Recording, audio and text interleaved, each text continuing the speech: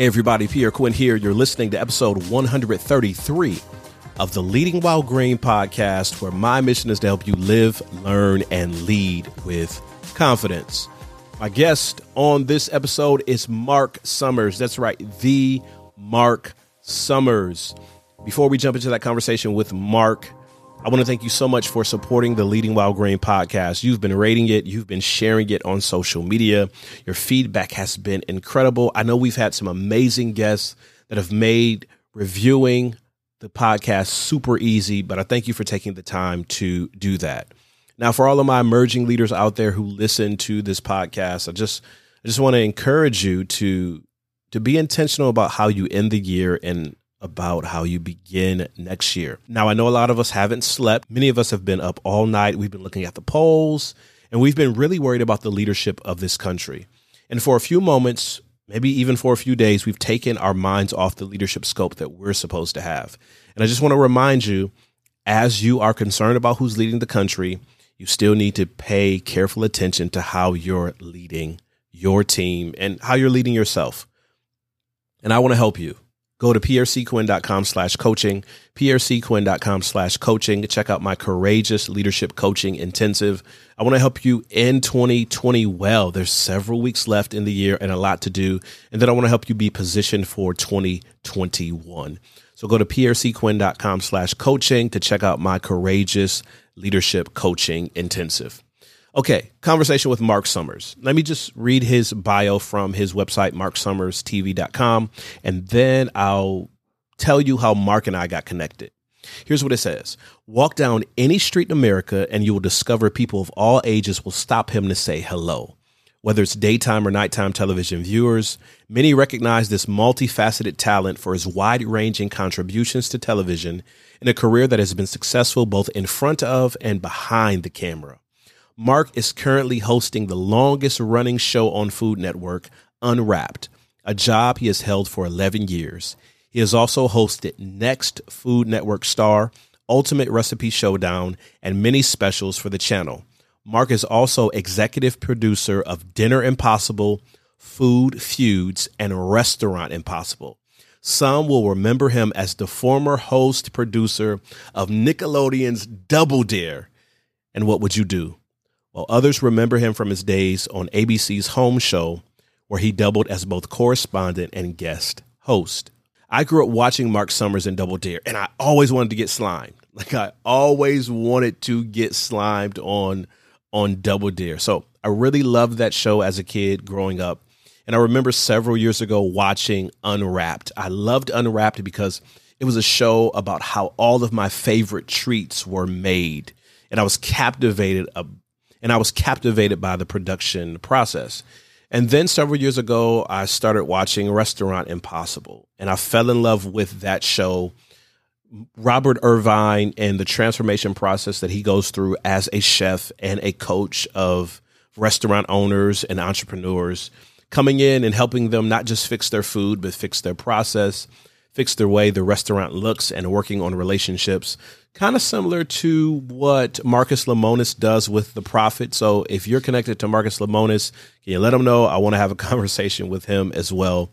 I was watching Restaurant Impossible not too long ago, and they were getting ready for a big restaurant makeover reveal. And everyone's just kind of scampering, trying to get ready, moving things around, painting and vacuuming and all of this stuff. And I remember seeing someone wipe down tables. And I said, is that Marc Summers wiping down tables? That can't be Marc Summers wiping down tables. I mean, storied career. Why does he have to wipe down tables?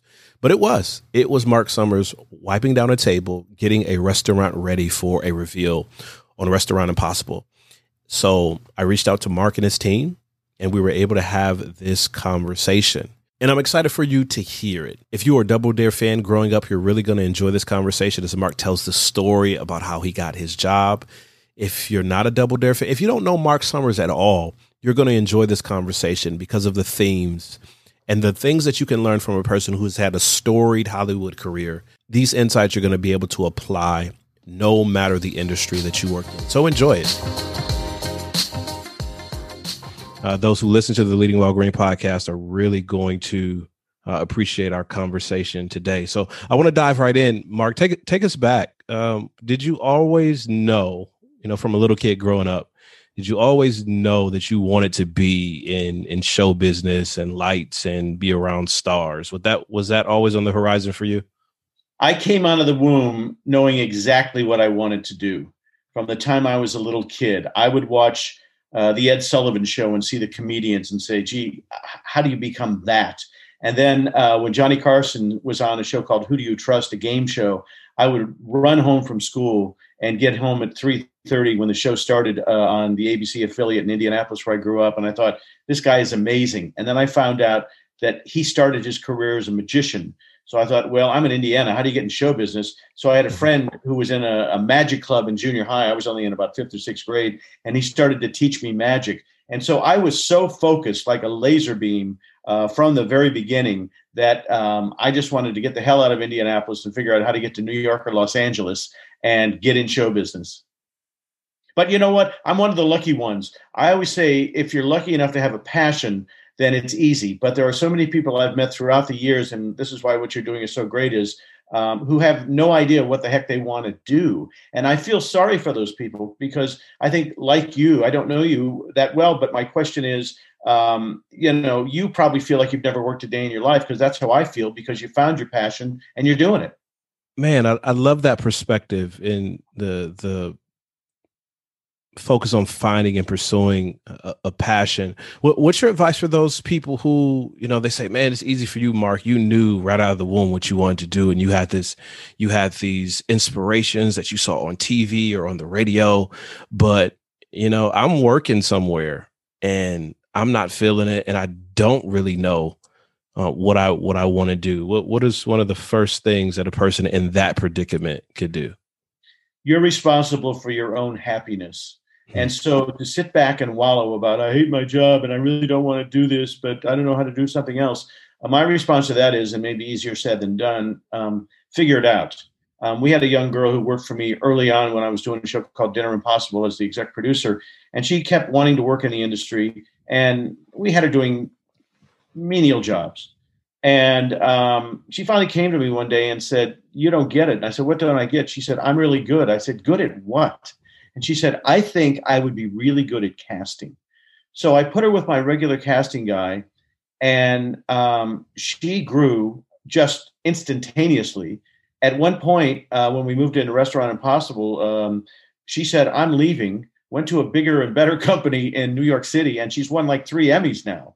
Wow. So she kept pursuing something, even though she kept getting knocked down. She finally knocked on my door one day and said, "Hey, you just don't get what it is that I want to do and who I am." And sometimes you have to go back several times. I'll tell you a great story from my perspective. I came out to Los Angeles in 1973, wanting to become a talk show host. At that time, everybody thought Johnny Carson was ready to quit. And that's when the insurgents at the Comedy Store started. So all these people who thought they were funny came out from a million different places. And I got a job initially as a warm-up guy on shows like Star Search and Webster and What's Happening Now in Our Magazine, because it was the closest I could get my foot to go in the door. And I assumed that everybody knew that that's what I wanted to do, be the next Johnny Carson. So I was working as a warm-up guy in Our Magazine, and there was a young comic by the name of Will Schreiner, who I was working with at the Comedy Store at the time. And Group W, the Westinghouse Broadcasting Company, had a lot of talk shows back on during the day. Mike Douglas, people like that. Merv, I think, was at one point a Group W show. And they make an announcement that my friend Will Schreiner is getting his own talk show. Well, I went berserk. And I went into our exec producer, Marty Berman, and I said, "What is wrong with you?" And he said, "What's wrong with me? What are you talking about?" I said, "Will Schreiner's getting his own talk show?" And he goes, "Yeah, what about it?" I said, "I've been sitting here for the last 3 years doing warm-ups on Our Magazine, and nobody thought about me." And he said, "Mark, I thought you wanted to do warm-ups. I didn't know you wanted to host a talk show." And this light bulb went off in my head. I knew what I wanted to do. I just didn't tell anybody else what I wanted to do. I assumed they knew, but guess what? They didn't. So it was a great lesson to learn. And I love that story, because there are so many people out here, especially young professionals, who they're waiting more or less to be discovered. even though they're in places for the discovery to already happen. You talked about the young lady that you worked with, and then your personal story. What are some of the ways that we can have that conversation? Maybe some of us don't feel comfortable kind of knocking on the door, barging in the room. Maybe if our personality or temperament is different, how do we approach that conversation? Or maybe we realize we work with someone who, if we did that, it may be career suicide, or we may find ourselves, homeless the next day. What are some different ways that we can approach putting ourselves out there and letting the world kind of know, or either people who have the leverage and key to the door, letting them know what we're really interested in? The worst word in the English language is the word no. It stops creativity and it halts wonder. And people are intimidated by the word no. Therefore, if you don't ask the question, you won't hear the word no, and then nothing will ever happen. So you cannot be timid. And when I lecture at colleges fairly often, or did before COVID, and I would say to kids, who is it that you admire? And they would come up with various people on Entertainment Tonight or various reality shows. And I have always said, have you ever tried to get in touch with those people? It is fascinating to me. There was somebody, a writer I was trying to find the other day, and a producer. I just went on Twitter and messaged him, and in 10 minutes, he got back to me. Okay. So there's that. Okay. You can get to almost anybody via the web. That's number one. Number two, the importance of a FedEx letter. I always say you cannot ask for a job, but people love to give advice. So I always say, okay, let's pretend that you want to meet Oprah Winfrey. Okay. The odds of that may not happen, but what you can do, and I'm going to tell you this, Oprah will probably kill me. If you Google Oprah's home address, you can find it. Okay. It's actually there. And you can FedEx a letter to her and many other people and say, and this is the opening line of your letter, I need some advice. Okay. You can't say I need a job, but everybody loves to give advice. And maybe Oprah won't call you back, but maybe some from her office will say, hi, we got your FedEx. What is it that you need? And maybe Oprah will. I was watching Instagram the other day, and Oprah was making phone calls to people to get them to vote. So believe it or not, she's really approachable, as are most people. And what you do is you try to get a meeting with these people. So you're not going to get a meeting at Oprah's house, and not because of COVID, it's a little difficult. But if you can at least do a FaceTime kind of situation and say, I need some advice and listen. And then you can say to them after you're, quote, in the door, hey, I need a job. Is there anything you can do to point me in? Because once you're in the door, it's up to you to make those decisions as to what to ask. But if you're too afraid in that opportunity to say, hey, can you, give me a job? Or if not, can you point me to somebody who has the importance of you that can open that door for me? Because if you don't ask, you don't get. And most people I know are too scared to even ask that question. Man, powerful advice, Marc. Man, thank you so much. Now, I'm not advising everyone to send a FedEx letter to Oprah, but maybe you should. Maybe you should and see how that works out for you. And maybe if it isn't Oprah, it's somebody else that you're trying to get their attention and ask for advice from. And Marc just gave you a major key there. Now, Marc, I want to go back to when I first discovered you as a kid.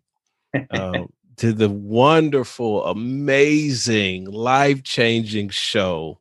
And I've watched several shows that you've been on, and I want to talk about, what made me reach out to you as well. But man, Marc, take us back to Double Dare. I mean, for a kid who was born in the 80s, every kid I knew wanted to be on Double Dare. For those people who are listening who've never heard of it, I'm sorry that they haven't. Please go Google it, but kind of give us the perspective on what Double Dare is and how that came to be a reality for you. Well, it was a show that changed my life. It put me on the map, and it put Nickelodeon on the map. I had come to Los Angeles in '73, started off as a page at CBS Television City. I wrote game shows. I was doing warm-ups. I was working at the Comedy Store, the Improv. I was actually a professional magician working at the Magic Castle. I was doing as many jobs as I could and trying to get out there to be seen by as many people as possible. And after about 12 and a half years of knocking on doors, it just wasn't happening for me. As much as I tried, and with all the experience I had, nothing was happening. And there was one summer where everything just fell in. All the shows I was working on got canceled. I had just attempted to buy a new house. All of a sudden, I didn't have the money for the down payment. I didn't have money to send my kids to camp that summer. I was screwed. And there was a guy I went to college with, Lawrence Milner, who was from Cape Town, South Africa. And we stayed friends for many years. And Lawrence was the largest distributor of smoked salmon to the entire continent of Australia. He was in Harrods of London. And he would come to the States every now and then and come to the house and bring me this smoked salmon. And I had this ingenious idea. Why don't I try to sell smoked salmon in the States? Because it was such a powerful product that I thought. So I literally, he sent me over several pounds of this stuff, and I knocked on a door. I knew nothing about what the hell I was about to do. It was a deli called Jillian's in Larchmont, California. And I said, hi there, my name is Mark. I have this great smoked salmon. It's in Harrods of London. Well, this lady actually was born and raised in London, so that opened up her eyes. I said, we're the largest distributor in Australia. Why don't you try it? And she tried it, and she ordered 3 pounds. Well, I ran to a payphone. That's how long ago this was. And there were no cell phones. And I woke up Lawrence in Cape Town. I said, the first door I knocked on, I sold this smoked salmon. Great. So I said, send me more. So he sent me the smoked salmon, and I knocked on many doors and kept selling it. Well, then I said, there's this place called the Price Club. It's gigantic. It became Costco. I said, you need to fly out here, and we need to knock on some doors at Price Club. So he flew from Cape Town, and I made a cold call to the buyer of the fish department of the Price Club. And he had a South African accent. I said, where are you from? He said, I'm from Cape Town. I said, do you know Lawrence Milner? Yeah, I went to school with Lawrence Milner. So I put Lawrence on, and I said, you won't believe this, but, so we drove down to Orange County where they were based at the time. And then before you knew it, we were selling 80,000 pounds a month to the Price Club. Okay. Wow. It was insane. Then we got into Trader Joe's. So my life had changed. I was doing warm-ups on the side, but the real success was in smoked salmon. But I was miserable. I just, was starting to make a living, but I just didn't enjoy what I was doing. Lo and behold, a gentleman by the name of Dave Garrison, who was a ventriloquist with me when I was doing magic back in Indiana, called me up. He had moved to Los Angeles and decided he didn't want to be a performer anymore. I wanted to be a producer. So he said, I got a phone call from some network I'd never heard of called Nickelodeon. And they want me to audition for a game show. Why don't you go instead of me? So I said, okay. So I went the next day. And they said, Dave Garrison. I said, Dave's not here. My name is Marc Summers. Can I audition? They said, sure. So I went and auditioned. I thought I nailed it. I got off. I went to the payphone, called my agent, Richard Lawrence, and said, hey, Richard, I nailed this. I'm going to get this job. And he said, guess what? I have 10 other clients going over auditioning over the next 2 days. I wish you a lot of luck. Well, I got a call back 2 or 3 times. And the one thing I always learned was when you go to audition, get the name of the exec producer and the casting director and get their names and numbers and how to contact them. There was no email back in the day, so I got phone numbers. So in case you wanted to get in touch with these people. Well, after 3 auditions, I knew they were going to start shooting the end of September. It was the end of August. I had not heard from them. So I called Mike Klinghoffer, the exec producer. I said, hi, my name is Marc Summers. I auditioned for you. He goes, funny you called. I was just talking about you. We actually have it narrowed down to you and another guy, but we can't figure out who to hire. And I said, well, what's the problem? He goes, well, when we did the auditions, you guys auditioned with adults. We don't know if you're good with kids or not. I said, well, I have 2 kids. He goes, yeah, so what? And I said, well, I used to do magic shows for kids. He said, yeah, that doesn't mean anything. So I came up with the idea, why don't you put me and whoever this other guy is in a studio with real live kids, play the show and let the best man win. And he said, I'll call you back. An hour later, he called me back. So what are you doing over Labor Day? I said, flying to New York and auditioning. He said, yes. So he flew me and this other guy, to this day, I don't know who it was, to New York City. I auditioned first, went in and did a half-hour version of what Double Dare was with live kids. The next guy did it. The next day, I get the phone call. Congratulations, you're the host of Double Dare. I said, let me ask you a question. You auditioned 1,000 people in New York and 1,000 in LA. Why did I get this job? And he said, quite honestly, you and the other guy were the same. But at the end of his audition, he looked in the camera and said, is that it? Or do you guys want me to do something else? And I said, we'll be back with more Double Dare right after this. And because I threw it to commercial, he thought I was more professional. It changed my life. And that's why I got the job.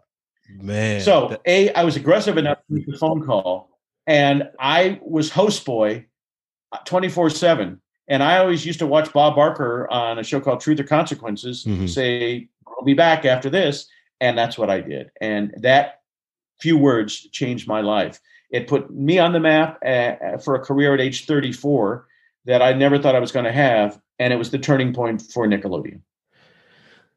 Marc, that's an amazing, a fantastic story. I want to ask you, I want to go back and ask you, in that space between, trying to figure out what the next move is and not having money and selling smoked salmon, what was it that kept you doing the job and being effective at the job, even though that you knew this wasn't your final resting space? You didn't know Double Dare was coming, but you No. knew something else was coming. How did you keep open to that something else that was coming, even though you were focused on, I got to put food on the table right now? Well, I was taught early on back in Indiana and the schools I went to and my parents, everything you approach, do the best job you possibly can. If you're the garbage man, my dad had a grocery store in Indianapolis and I would work there on Saturdays and Sundays. And he taught me, when you're stocking the shelves, unless you do it properly and stack it, so it's organized and people can see the labels, or if you're in the produce section, you just can't throw lettuce in there. You have to make it look approachable. Mm-hmm. So I took what I learned as a kid in these various jobs. I had a paper route. And, I always approached it like it was the most important job I ever had. I made $6 a week at this ridiculous job, but I always knew that I was going to stack the papers properly. I had a list. These people wanted it inside the door. These people wanted it inside the mailbox. These people wanted it, here or there. So I made sure I did it right. So when I would go to collect to get the payment every week, they would tip me. And I thought, well, okay, I did a good job. Therefore, I'm being rewarded for doing a good job. And the other thing that motivated me in my early 30s was I had 2 kids and a mortgage payment, and I couldn't afford to not do the best job possible because I needed to get a paycheck and I needed to eat, and if I couldn't keep my family going, well, I didn't want to become homeless and I didn't want to, become late on my payments. Therefore, I did the best job I could in whatever I approached, whether I hated it or not. Fast forward to really how we got connected. I was watching one of my favorite shows. Growing up watching Double Dare, loving Double Dare, and now I have this show I just love watching for so many reasons, and that show is Restaurant Impossible. Why do you like the show? I love the show because of the transformation that happens, not just with the business, but also with the business owners as it relates to relationships. I'm a leadership trainer, leadership speaker, and I'm all about transformation. And watching the people come to the reality of themselves, like this is the reality of the business. This is the reality of myself. This is the intersectionality. And then this is the transformation that's possible, man. And plus, Robert Irvine is just great, right? I'm going to hook you guys up. You need to have him on this show. I'd love to have him on the show and have a conversation with him about his journey. And I want to ask you, I saw you. It was like 3 seconds, Mark. I saw you wiping a table down right before a big reveal. Oh, yeah. And I was like, is that Mark? Is that Marc Summers? Because I didn't know you produced the show. So I was like, nah, that can't be Marc Summers. I went on the internet and I said, let's look up Marc Summers, IMDb or whatever it was. And it said producer. I was like that. And so I went back, rewound it, pressed pause. I was like, that's Marc Summers. And he was wiping down the table. It starts from Robert. I've cleaned toilets on that show. When we're up against the wall, there was one thing we did with Michelle Obama several years back, and we were so behind the 8 ball, and we had to open because she was on a tight schedule. And when she was walking in, we had to be ready. And so we basically didn't sleep. And at 4:00 in the morning, we were on our hands and knees, cleaning toilets and doing whatever needed to be done. And that was the staff that we have. It initially started for me, but Robert weeds these people out in a nanosecond. If you're not willing to do anything and everything to open these restaurants, then I don't want you here. So our producers, our exec producers, anybody who works on our show is part of that cleaning, fixing, get it ready situation. And because Robert's military background dictates the way he handles life and people, and it just works. And, there's a love affair between the staff and Robert. I've stepped back. I'm more of a consultant on the show now. I did 160 where I attended pretty much all of them.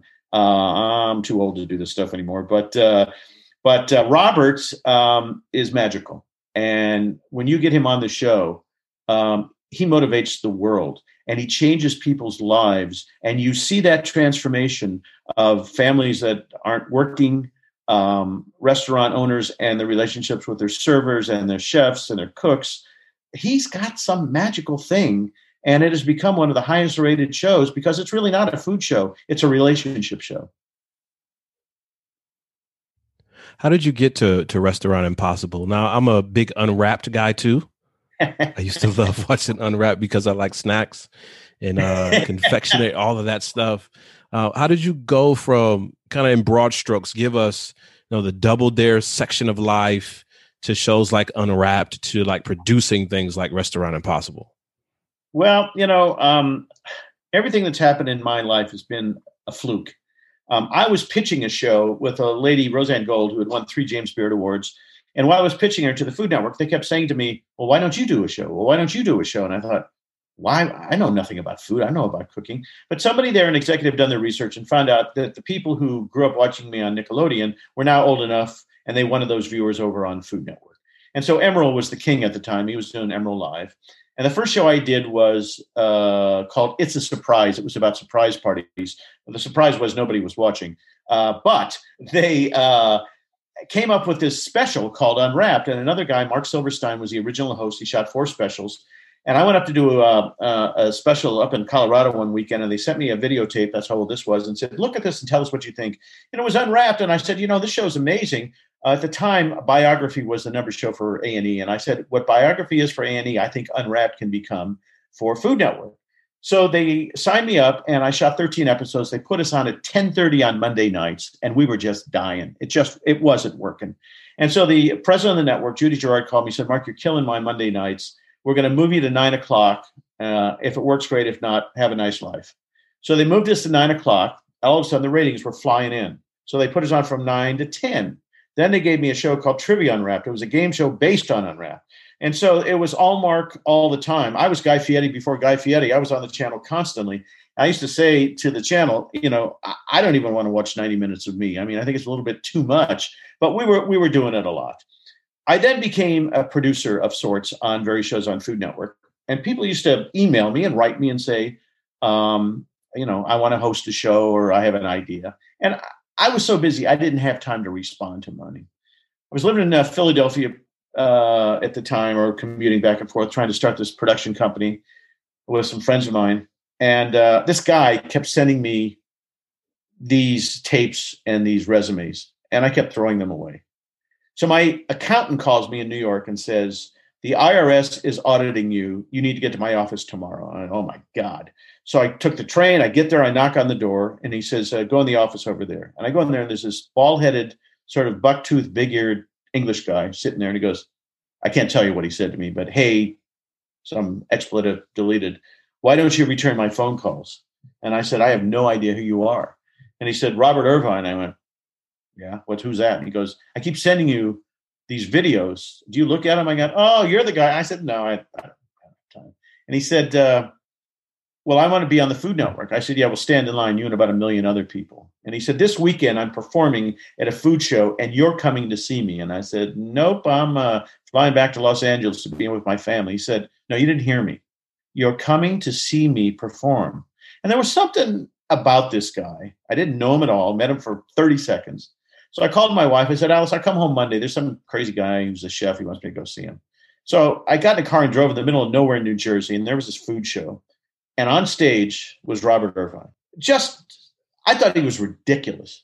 But there was something about him that had the audience in the palm of his hand. So he walked off stage all puffed up, and he goes, what do you think of that? And I said to him, that may be the worst thing I've ever seen in my entire life. He said, what are you talking about? I said, well, you had them in the palm of your hand, but what you're doing is so hokey and so old school.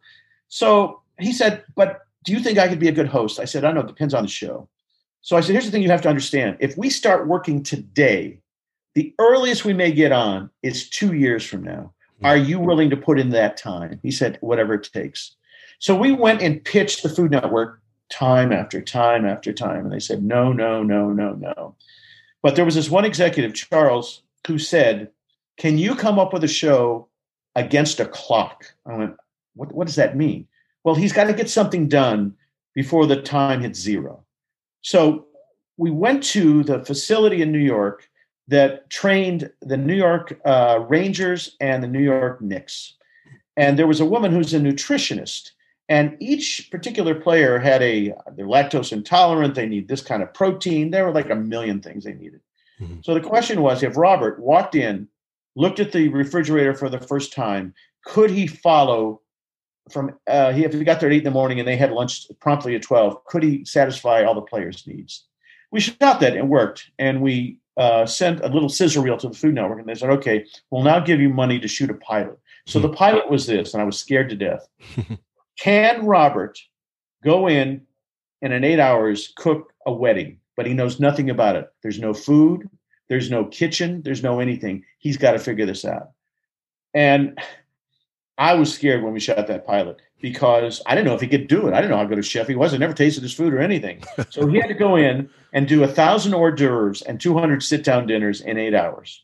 And he was magnificent. And we made that pilot, gave it to the Food Network, and they ordered first Dinner Impossible, and then we transitioned into Restaurant Impossible. But once again, Robert was willing to put in the time and say 2 years, 5 years, I don't care. I want to be on the Food Network. And that's what he did. So there was no IRS. It was just Robert. It was just my agent. Somehow Robert, think about this, was smart enough to get my accountant. To this day, I don't know how he found him out. And it was just a ruse to get me to come into an office and sit down with him. Oh, there's a theme here, Mark. This theme of persistence and creativity that's just kind of weaving through. So you're telling me that the Robert Irvine that I see on TV when I watch Restaurant Impossible, and then earlier than that, Dinner Impossible, is the same guy you met when you walked into that office? 100%. Man, whoever he is off camera is the same guy he is on camera. There ain't nothing phony about that guy. That's who he is. Man, man. I wish I had like 4 hours with you to really kind of break down all of these stories from your experiences and working with just different shows and different talent. And I want to ask you, Mark, with the transition from being on camera talent to producer, how have you navigated that? And what were some ways that you were even better as a producer? I mean, an amazing world-class host, but in what ways were you even better as a producer because you had been on camera talent? You hit the nail on the head. I never thought about being a producer, but when we transitioned from Philadelphia Double Dare to Orlando, Nick Studios Double Dare, management came to me and said, do you want to produce the show? I said, sure. I had never produced a thing in my life. I was scared to death. I had no idea what the heck I was doing. So I went to school on Nickelodeon's dime, and I learned how to hire and fire and edit and became pretty darn good at it. And then I got the confidence to go and do it elsewhere. So my feeling was I didn't know if I was going to host forever. Certainly guys like back in the day, Bill Cullen or Gene Rayburn or, Bob Eubanks, they had really long, healthy careers. But your career is in the hands of other people. So you never know if you're going to get from job one to job two. When Double Dare took off, all of a sudden I got a call one day for a show called Couch Potatoes that I ended up hosting. And they called up and said, do you want to do Couch Potatoes? I said, when's the audition? They said, you don't have to audition. If you want it, it's yours. Well, geez, that had never happened to me in my life. But because I was on TV and I had looked like I was authoritative and knew what I was doing, now they were giving me shows. So I was a producer and went to Food Network, and one thing after another. First with Dinner, then Restaurant Impossible, then I started doing specials for him, one thing after another. And the reason I think I'm maybe even a better producer than I am a host is because I took the knowledge that I had as a host and was able to transfer it. Because with all due respect to Robert, he really wasn't particularly good as a host at the beginning, but he was willing to listen to me, and he said to me, "Teach me how to do this." Mm-hmm. Okay.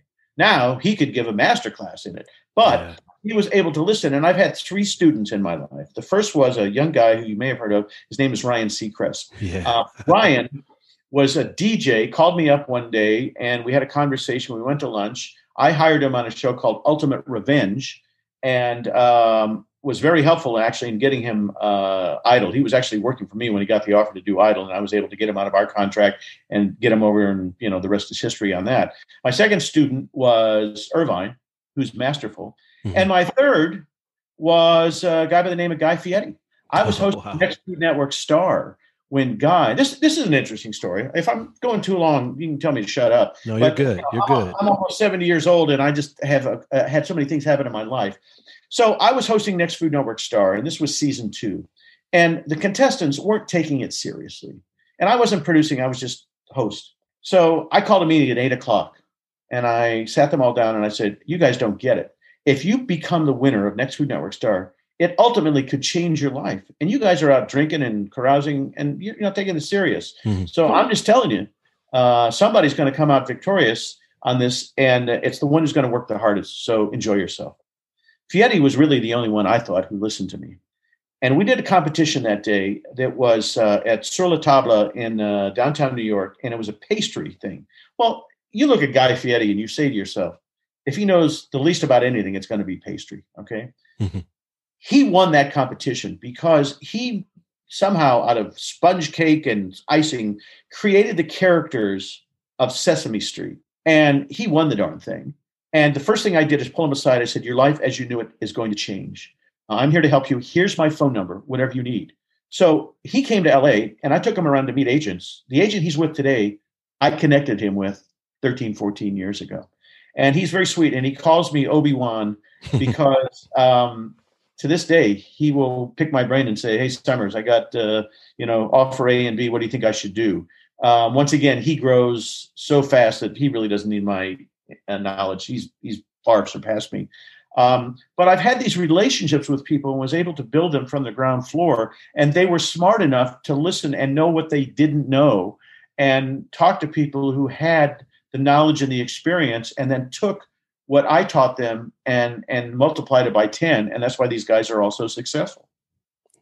You find people who are great in their particular industry and maybe not necessarily entertainment, but whatever the discipline, they're great. They're fantastic. They work wonders. They revolutionize their industry, but then they don't choose to, or maybe they don't have the ability to become the Obi-Wan.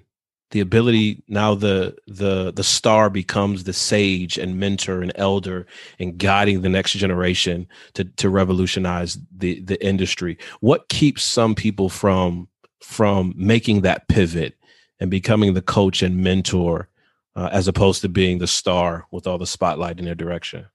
Ego, arrogance, not wanting to share your knowledge. I get more excitement out of talking to young kids. Kids get a hold of me all the time. And before COVID, I don't know how many people I took out for breakfast, lunch, or dinner to give them advice. Okay. They connected with me. And like you, grew up watching me on whatever show they grew up watching me on and said, help me. And so I take people, there's a deli near me in Beverly Hills where I used to live called Nate Nell's. And I would hold court in the morning with all these young kids who would want to have advice. And they all have my phone. For some reason, you can get a hold of me. My number's everywhere. My email's everywhere. And people email me, and I respond. Because there was nobody there when I was starting off who was willing to help me. And I go back when I was a kid and I wanted to get in show business so bad. And I was a regular viewer to any talk show, Merv, Mike, you name it, I watched it. And they did an hour on the Merv Griffin Show once with Bob Hope. And he said, one last question. If you had to point to one person in your career, Bob, that changed your life and made it happen for you, who would it be? And Bob Hope pointed to himself. And he said, I made it happen. There were other people along the way who were able to open some doors, but it was my aggressiveness, my pushiness, my passion that got me from point A to point B. And I thought, well, if I'm ever lucky enough to make it, I'm going to try and help those that don't have anybody to sort of guide and direct them. And it's funny, many of the kids listen to me and have careers, whether it be in local broadcasting or whatever. And a lot of them just nod their head and never do it. They're not willing to put in the time. When you think that I came out to Los Angeles at age 22 and didn't get my first show until 13 years later. Wow. That's passion. Man. So we look at the resume, you look at your website, you look at all the things that you've accomplished. What's next for you? It's interesting. I never thought I would be able to stop doing this, but the world works in mysterious ways. And, I've been sort of put in this forced retirement because of COVID. I mean, let's face it, we're not shooting a lot of TV right now. And I'm actually fine with it. I'm dabbling. I'm doing a couple of shows for Discovery is launching a new direct-to-consumer streaming channel. And I'm doing 2 shows for them. One called is The Last Unknown. The other is called Nature in Focus. My partner, Ian Shive, is just knocking it out of the park on that. He's the talent on that. I just got in December, we had just completed a 70-city, 18-month Double Dare tour. It was fun to go back out and do it. It was brutal. I mean, when I first did it in my 30s, I could run around like that. But to go out and do these shows on a regular basis, and we were traveling on a bus, we were doing it like a rock and roll show. It was crazy. And so I don't have the desire as much as I once did to what else do I have to prove? And here's the other thing. They're not hiring any 70-year-old guys to host TV shows anymore, let's face it. And you have to be realistic. The one thing is, people, you never get taught how to be famous, but nobody teaches you how not to be famous. And so I've had this 40-year run, and all of a sudden now I'm not flavor of the week, month, or year anymore. And so dealing with that for some performers is brutal. That's why the producing thing worked for me. But I got a couple of grandkids now. And I don't feel that I have to work as hard or do as much, pushing as I once did. So if the phone rings and Pierre Quinn calls me and says, can you do a podcast? I go, yeah, I checked you out first, make sure I thought you could do the job. But, you're magnificent. I mean, talk about a superstar ready to explode here, man. I don't know what you're doing to push yourself, but you really need to get you in front of some of the big people, because to do what you do, you know why you're good? You listen. Most hosts don't know when to shut the hell up, but you're a good listener. And that's why Johnny and Merv and Mike and all the people who have been successful, Dave Letterman, they knew how to listen. They knew when to get in and they knew when to get out. And you're key at that. So you need to push even harder to go to that next step, because I'm telling you, man, you can do it. Marc, we've had an incredible conversation, loads of wisdom and insight. If people want to learn more about you, I know you're on social. I know you have a cool website as well. I call this shameless plug. I mean, after an amazing career in show business, I know you have that under control. But maybe for another generation of people who not that familiar with you, what's the best way to connect with you and hear more about your story and your work? Social media, Real Marc Summers on Twitter, on Instagram, on Facebook. I respond. You can find me. Go to my website. There's all sorts of numbers and places. And I think, didn't you get connected through Ryan? I did. If you want to post Ryan's email, because the best way is to go through Ryan, because he gets to me and then I get back to people. Because you can, I think did you initially connect with him? I think you did. It was, yep. Yeah, and then he found me. I looked at your work. I went back to him. I said, set this up, and here we are. So Ryan Coyne, my assistant, if you want to post that on your website or whatever, you can do that as well, and that would be great. We've had a great conversation today. My guest has been Marc Summers. I mean, amazing career in the entertainment industry and still mentoring and coaching to this day. Marc, thanks for being my guest today. My pleasure. Good health and happiness to you, sir. Great conversation with Marc Summers about his work, about his career, about the ups and downs of show business, and the reminder, you got to keep going. You got to keep going. I hope you took some great notes. If not, go back, listen to the conversation, take some notes, apply them to your life and leadership. And if you have time, go back and watch some old episodes of Double Dare. Watch some people get slimed. I know you're going to enjoy it. It's going to be a pick-me-up. And check out more of the shows that Marc has produced and starred in. Hey, that's all I got for this episode of the Leading While Green podcast. It's my mission to help you live, learn, and lead with confidence. So until next time, take care and God bless.